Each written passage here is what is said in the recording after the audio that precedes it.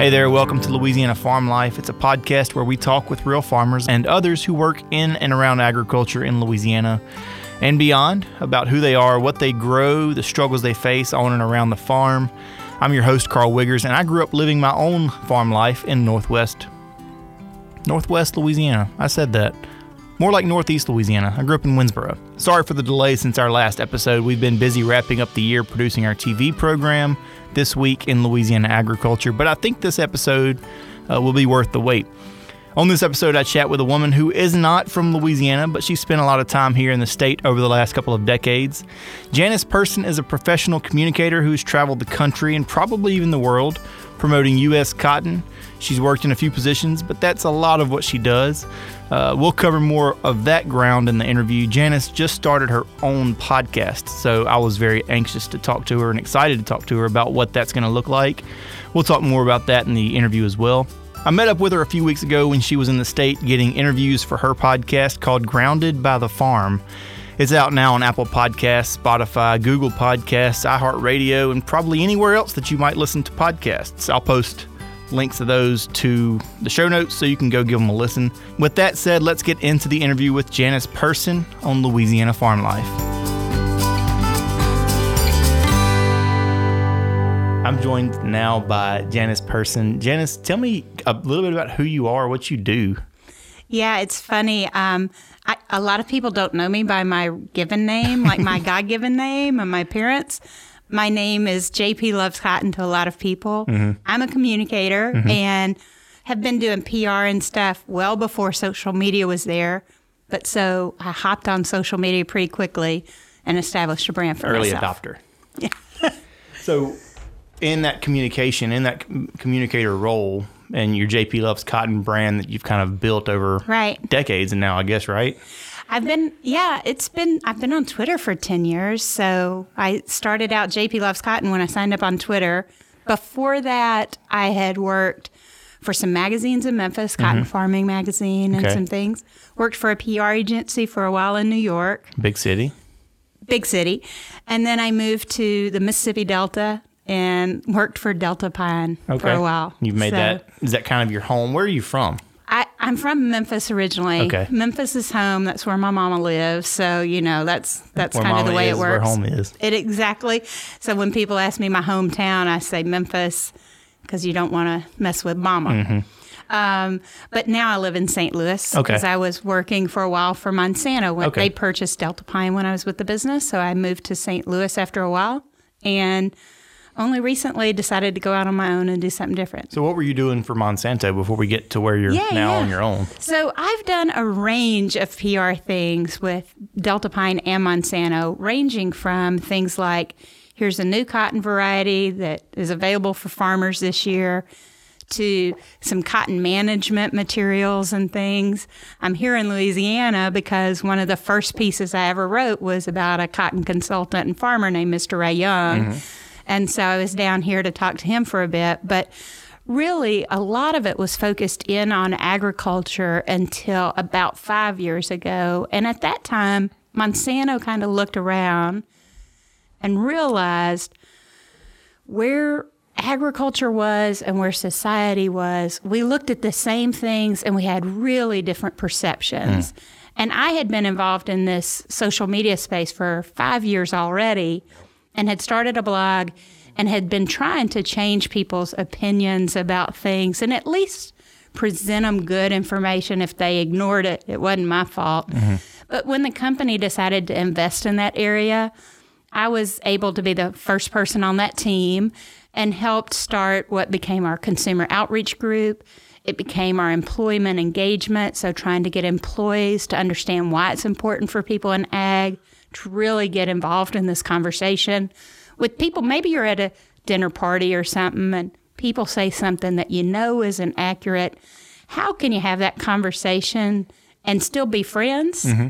And so that was a lot of what I was doing at Monsanto. The last few years was focused on foodies. So I spent a lot of time in New York again, a lot of time in San Francisco, Austin, Texas, those kind of places. Big hubs.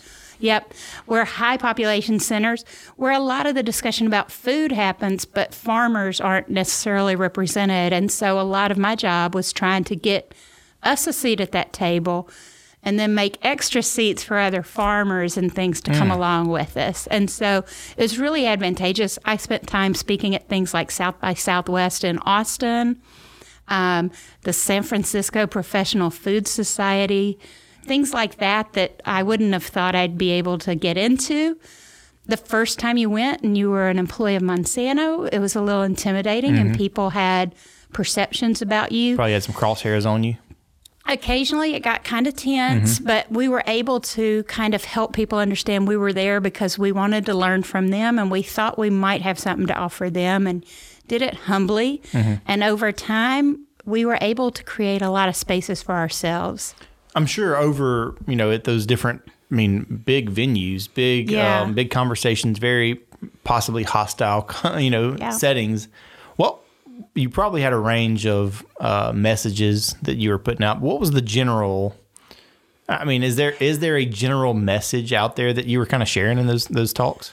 Most of the time, it was like, I care and I want to hear from you, right? Like, it's trying to hear other people's story enough and ask them smart questions and stuff that eventually they'd ask you about yours. And part of that is to say at some point after you've talked to them for a while, going, well, I might see things a little bit differently. Do you mind? And part of that was just to be really open, honest, transparent. So if they went and searched on the internet with the critical thinking kinds of questions, they could actually find I wasn't the only person that thought this. It's just earlier, the only phrases they knew were phrases that might have seemed damning to us and sort of what some people call big ag.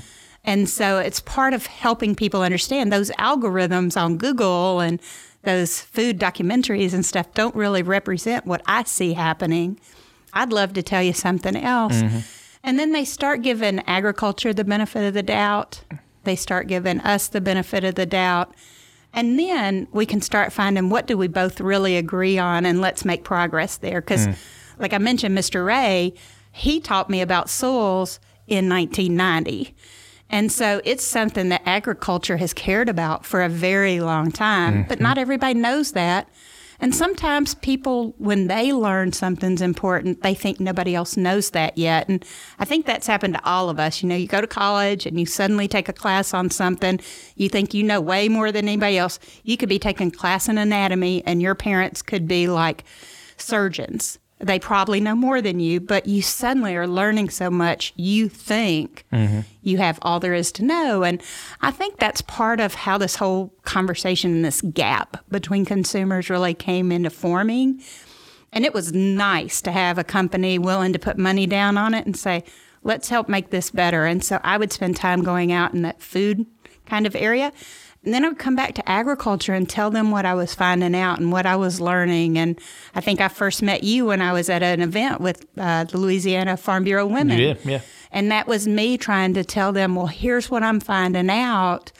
Here's how to maybe shape the way that you're telling your story. Maybe we should give people the benefit of the doubt. Maybe they've only heard one side of the story, and maybe you shouldn't get mad just because they repeat something they've heard. And it's been a really exciting 5 years, but it's time for a change. One of the reasons I'm asking you that, because that's exactly what we do with our TV show This Week in Louisiana, or we try to do This Week in Louisiana Agriculture, is trying to talk to the foodie or talk to the city girl or the banker in town and try to find that common ground, because there is common ground. There's lots of common ground, and they're members of our community, right? Like sometimes it seems like they're far away because we live in a remote rural area.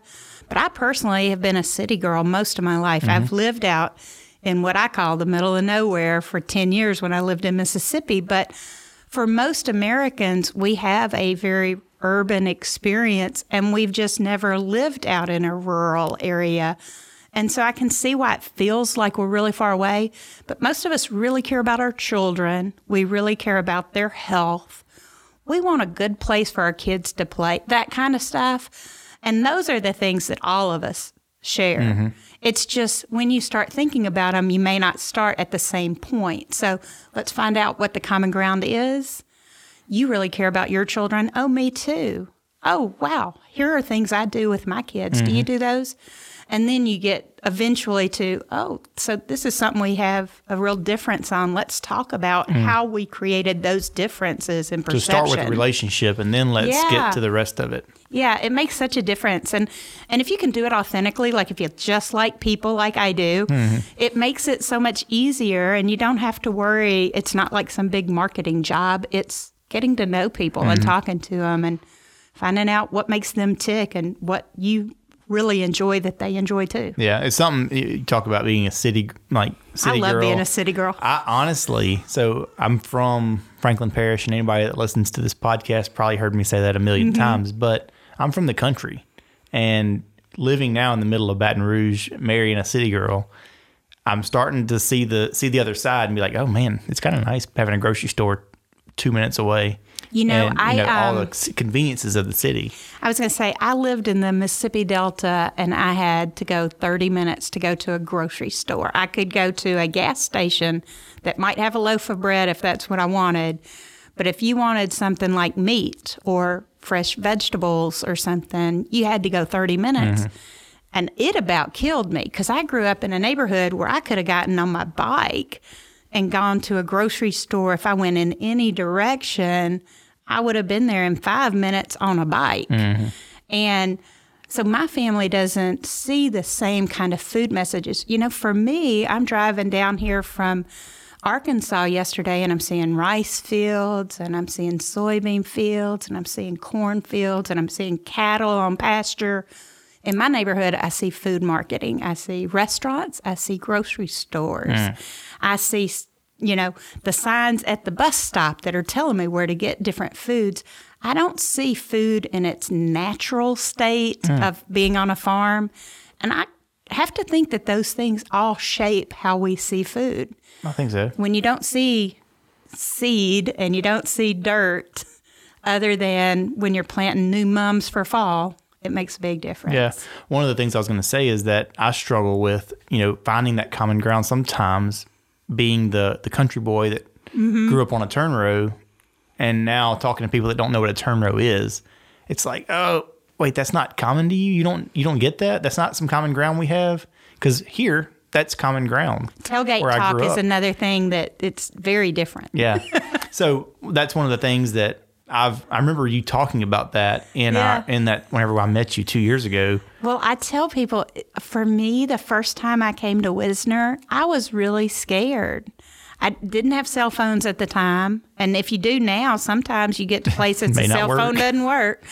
But, I didn't know, what do you do if your car breaks down or something? And I do know what I do in the city of Memphis or in the city of St. Louis or in the, even when I lived in New York, other than being in the Bronx, which always scared my mom when I was in the Bronx or something. But I knew how those systems worked. And it took me a little while to figure out how rural America works. And people have their own pace of life and stuff, and it seems really slow if you're a city person and you're used to driving at a certain speed, and then you're on a small town road and they're taking in the crops. They're doing like a crop tour, they're going, hey, wait a minute, do you see that they planted this in soybeans this year? Or they're stopped in the middle of a 2-lane road talking to the neighbor.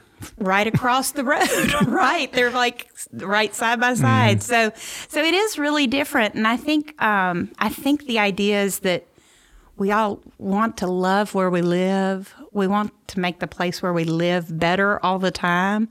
Those things vocabulary can be hard. I was about to ask you about some of that stuff. Things like turn rows can be hard. I even have to, people say the extension service. And in my neighborhood, that means you're getting hair put on. Extension service means you're getting a new hairstyle and you will have not your natural hair in place. And, for us in agriculture, the extension service is a part of our inner being. Like, you can't imagine the world without it. But, like so many people in the city don't realize there are master gardening classes through the extension service. And so if those of us who do understand some of the benefits of that could also say, well, I think they also have some of those services where they can teach this and that. in your area? Or did you know? Well, the reason it's important that we have that kind of research is that one rice farmer can't do all the research that might be needed. You know, you have how many sugarcane farmers? Who's going to do the work to find the next great way to do something that helps our environment? That's why we need the Extension Service. Yeah. But otherwise, they may not know the words. You have to slow down sometimes and explain it. Quick tangent real quick. You talked about going at a slower pace in more rural areas. My dad, when he comes to Baton Rouge, he always makes me drive because it stresses him out being in the city.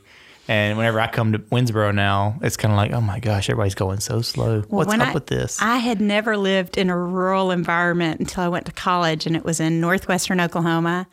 And I can remember when I came home at Christmas, I went down to the busiest streets in Memphis and thank God I'm back in traffic. That's funny. I mean, it just unnerved me to be in a place where you wouldn't see a car for a long time on the road.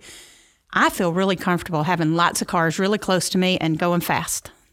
But now I feel comfortable in both. It just took a while. Yeah. In town just a minute ago, I was coming through Winnsboro, coming back towards, Wisner now. Yeah. And headed back to Baton Rouge. But in Winnsboro just a minute ago, the light turned green and every car just kind of lets off the brakes and starts easing on. And in Baton Rouge, no, you better. There are tires spinning. Exactly. And you're moving to the next red light. You see the rubber left on the road. Yep. So anyways, back to our conversation though. We're talking about, kind of shaping the message a little bit. Right. How have, I guess, so you're now, your career is being shaped a little bit differently now. So what's kind of happening now for your life? It's really interesting because my career was at a point where I started blogging and doing social media on the side. And then after I was doing that a lot, it moved into being part of my day job. And now I'm at a point where I wanted to do some things that I could see being really beneficial. And it wasn't necessarily exactly what the company saw a lot of value in. I get it. And so I ended up deciding to go out on my own as a consultant. I have had the opportunity to work with so many different groups, including Farm Bureau and things like that. And I already mentioned speaking for some of those groups. But I've had opportunities to talk to so many people, and I'm offering those skills as sort of consulting. And then because I just don't know how to say no. So I've always had a blog that talks about cotton. I said my name is JP Loves Cotton. One of the blogs is now called 100% Cotton, and I'll talk about how it's grown, how to buy sheets, how to do your laundry, how to pick up the perfect T-shirt. And I love showing, here's what the plant looks like in June or in July and stuff like that. But now what I want to do is something a little bit different, goes beyond cotton. And I really want to help people see some of the excitement I get from going out on the farm and talking to people about things that I don't know a lot about.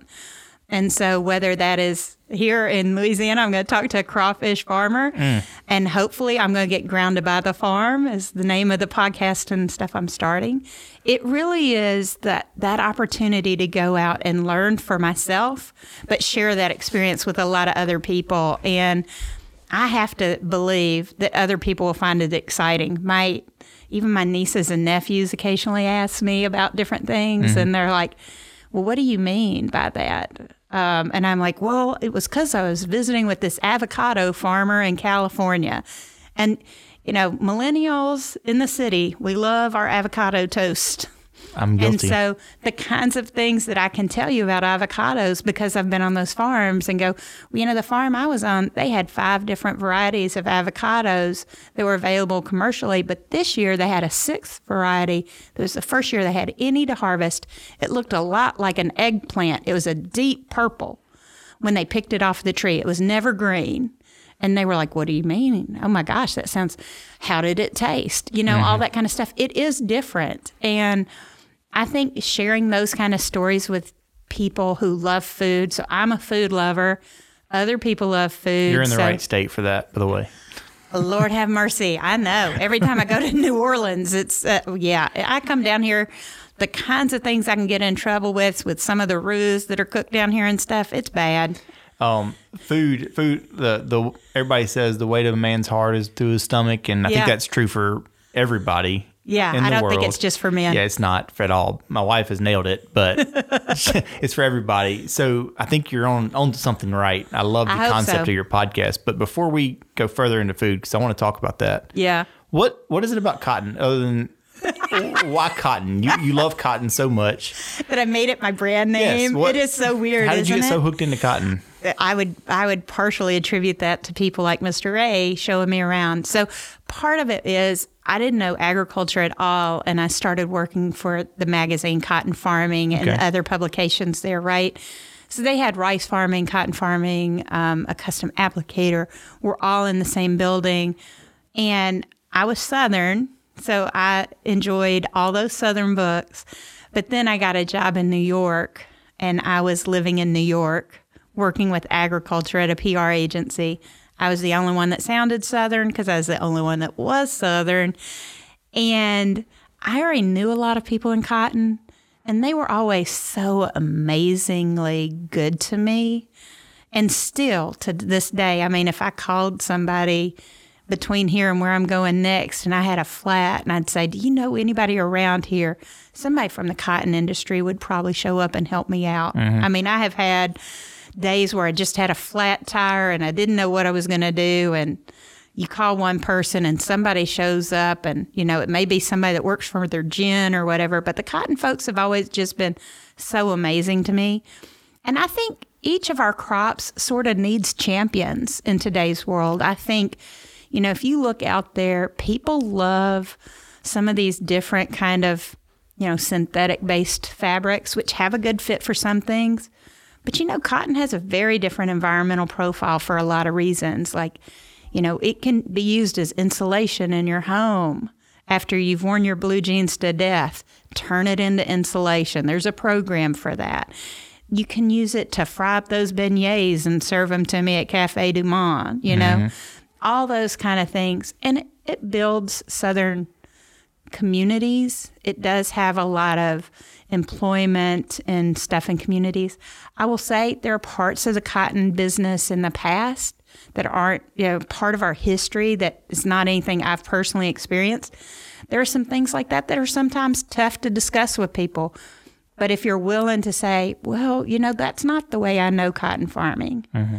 I even know black cotton farmers, right? So it makes a difference to be able to have those tough conversations too, instead of leaving it to somebody who's not ever even been on a cotton farm and let them become the expert. I don't want to have that. So I just started doing more and more. People would ask me more questions, so I'll do more and more.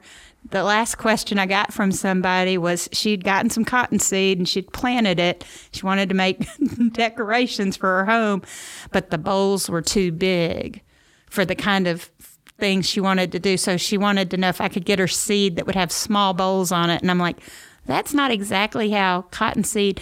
Usually farmers want some of the bigger bowls. Now they might be tight so they don't open up so much, but you know, farmers like them to be bigger. But she didn't know. She was trying to make it with a different kind of flower in the background, and the cotton was overpowering it. But those are questions that they're going to ask somebody. And it may as well be me answering. Well, that's cool that you kind of have stepped into that spot, and it seems like you know what you're talking about. You've been in the business enough.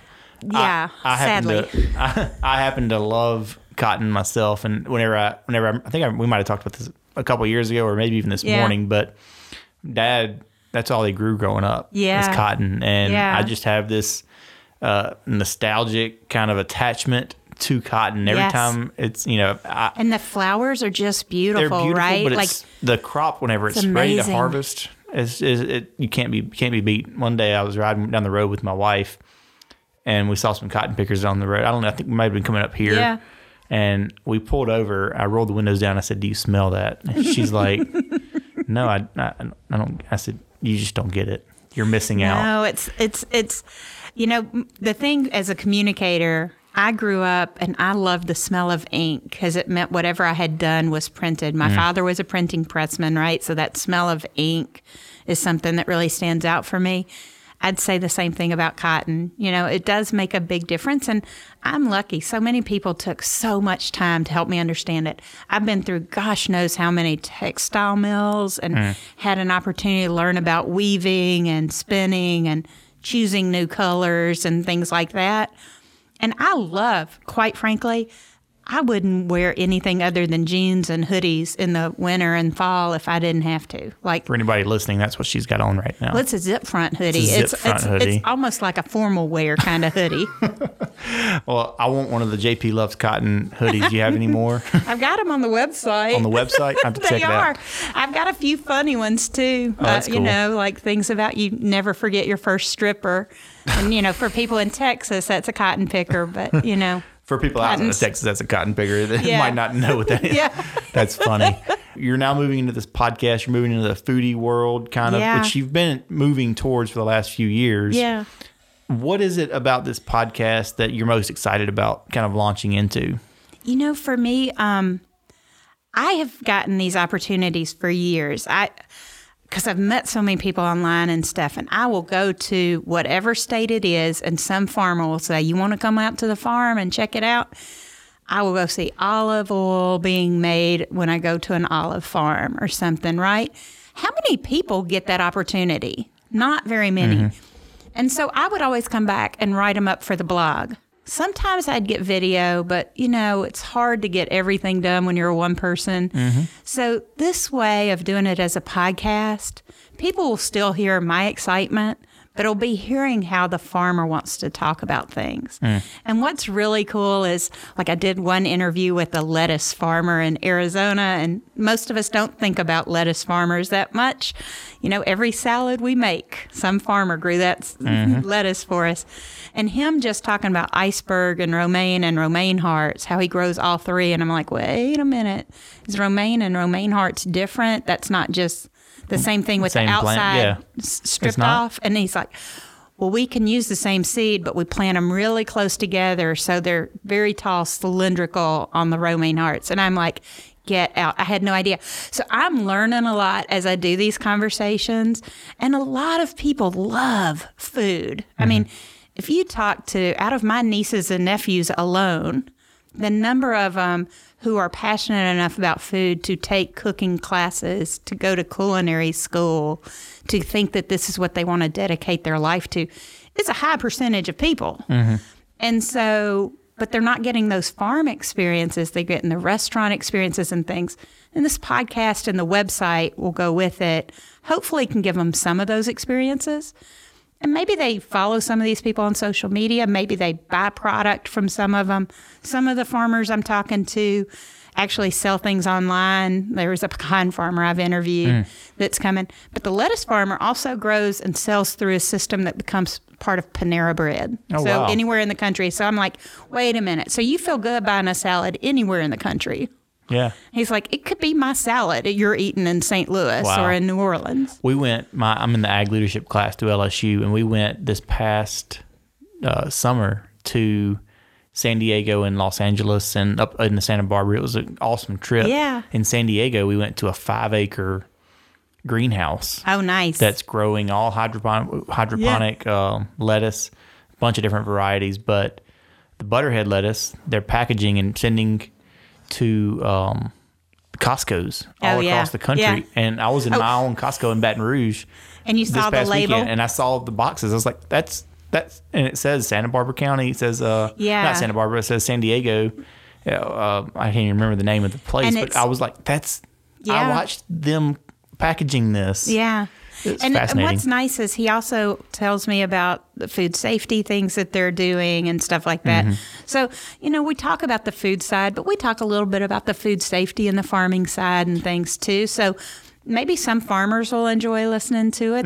It's a lot of crops you don't get to see. If you, like most farmers, you farm in one area most of your life. You maybe move one state over if you marry into a different family or something, but farmers are usually pretty close by. But so far, everybody I've asked if they would be willing to do it most farmers have been really excited about the idea of having this conversation with people off the farm too. And that's kind of fun. Well, it also offers kind of like that common ground. It offers some of that because you get that personality of that farmer who, I don't grow, hundreds of acres of lettuce or tens of acres of lettuce. I don't know how big a lettuce farm would be, but they may have the same connection to their family that you'll learn about. And you're like, oh, well, I really care about my mother-in-law too. Oh, yeah. Or, well, he tells you what salads his kids like. He has 5 kids, and this one likes that, and and here's what I'm trying to do. I'm trying to get my kids to eat more vegetables, and anybody with kids can probably identify with,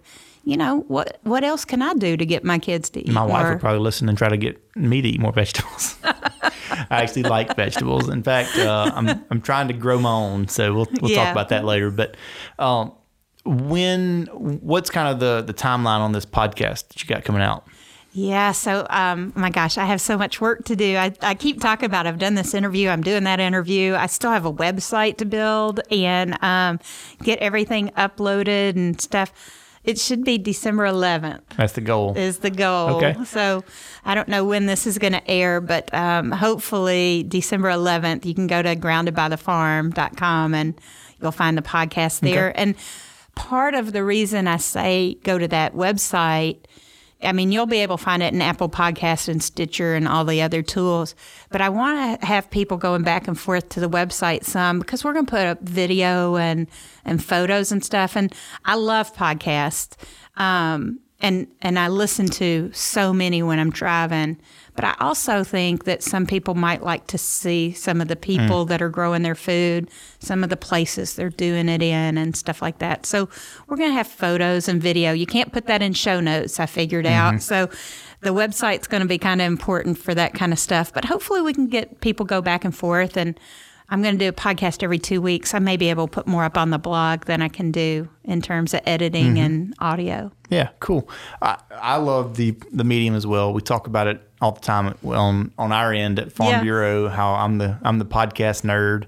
But I think it's an awesome platform. And I think one of the things, I don't know how this, I don't know where this is going as far as my line of thought, but one of the things, farmers will eat up podcasts about themselves, especially harvest time and planting time and so stuff. Long.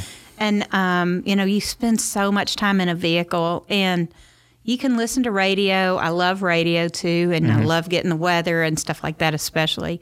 But it's amazing how deep you can go in a conversation that you can't just do that on anything. So, and podcasts let you get that depth. Kind of guilty, but I don't know where the rest of the world is. I know farmers will eat up all the content that we'll give them. What are people hungry for that conversation? Do you feel like? Yeah, so it's interesting in podcast. I actually was talking to my sister. So my sister commutes by train every day in Charlotte, North Carolina, and she goes, "Well, I like a podcast that is either short enough that I listen to it one way on the train, or I listen to the one episode going in and out." And so 30, 45 minutes for most people in the U.S. is their commute. And most people want something they can listen to with their family in the car, right? Yeah. Like maybe I drop my kids at school on the way or whatever. And, you're talking about food and farming. You don't have to worry about language that you wouldn't want necessarily in front of your kids very much and stuff like that. So I think there's a big opportunity there for us. We just have to find the things that they're also interested in, right? So sometimes we talk at a depth of technical information, which is really helpful to us in agriculture to understand and relay that to each other. But we probably shouldn't expect people that don't know the key words in the sentences to find that as interesting. So it's, finding the right combinations of information and what we have going on that really is going to drive that attention. But I think a lot of people in the city love it. They put them on their headphones when they're walking around or when they're on the train, and they listen to what moves them, what they're interested in. I think these stories will do that. One of the other things I was going to mention is that I'm assuming you're still on Twitter, Instagram, Facebook. Are you still on all those places? Yeah. And I'm creating all that stuff for Grounded by the Farm too. So there'll be an opportunity for dialogue. There will be. So there will be. A mom drops her kids off and says, "I still don't know what a turn row is." what's a turn row? Right. And that conversation can continue. And it's funny because on my cotton site, one of my most visited things is kind of a dictionary of cotton words, because we talk about cutout in the cotton business like people know what that is. And what that means is the plant is going to stop producing height and everything, and it's going to focus on the fruit on it. Well, like not everybody knows what cutout is. So it's like you need to put some of the terms out there. So you're reminding me there's another thing I need to get built for the website is a nice dictionary. Hey, well, I want to help you in any way I can. So just let me know if I can be a resource to you. I'm sure I really the do favor will be appreciate it. returned. But thank you so much. Is there anything else you want to plug, you want to promote while we're here talking? Honey, you have done me well on that. I mean, I got to plug what I'm doing big in the next world. And what's exciting for me is how all these things in my business come together. The podcast is something I'm focused in on a lot right now. But as I do speaking work, I get to take all these stories with me. I get to talk to other groups and things like that. And agriculture can learn from it, and the folks in the city can too. I think it leads me to a great place for the business. I'm excited. And again, you fit that need so well. You can share your story really well. You share other stories really well. Thank you. And you're in a perfect place with your city background, but also you just have all the different pieces that makes up a really interesting storyteller. And I really appreciate that. it. I've loved working with Tuala folks for a long time. I've known folks at Louisiana Farm Bureau for decades. I'm really young, 5, right? since I was 2. Oh, two. But I think I've been listening to some of y'all's stuff, and y'all have my attention. I appreciate that. Well, hopefully we can get better together. Yep. Your podcast will come out. I can't wait to hear it, and it should be out when you're listening to this. You should be out anytime now, and we look forward to catching back up after you get a few of them under your belt and seeing where you're at. All right. Thanks a lot. Thanks again, Janice, for joining me on this episode. Again, please go check out her podcast, Grounded by the Farm. Her first couple of guests are Louisiana folks you might recognize. One is Bill Cheek from Central Louisiana in the Alexandria area. She also has a bonus interview that starts the whole thing off, and that's with Mr. Ray Young from his home in Wisner.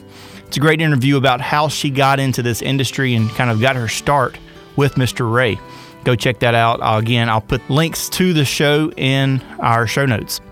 If you enjoyed this podcast, please leave us a 5-star review wherever you're listening right now, and subscribe so you can stay up to date when we release a new episode. This is our last episode of 2019, but in 2020 we have got big plans, so be sure to subscribe and stay up to date. When you leave us feedback and reviews, Apple Podcasts and the other platforms respond. They respond by putting this podcast in front of more people, and that allows us to share stories about Louisiana men and women in agriculture with more people, and that's what we want to do. You can also help us out by simply sharing this podcast with a friend. Send it in a text, or maybe pull out their phone and show them how to listen. We appreciate your help sharing these stories. This podcast was produced by me, Carl Wiggers, with the help of everyone in the Louisiana Farm Bureau Federation communications team. Louisiana Farm Bureau is the voice of Louisiana agriculture.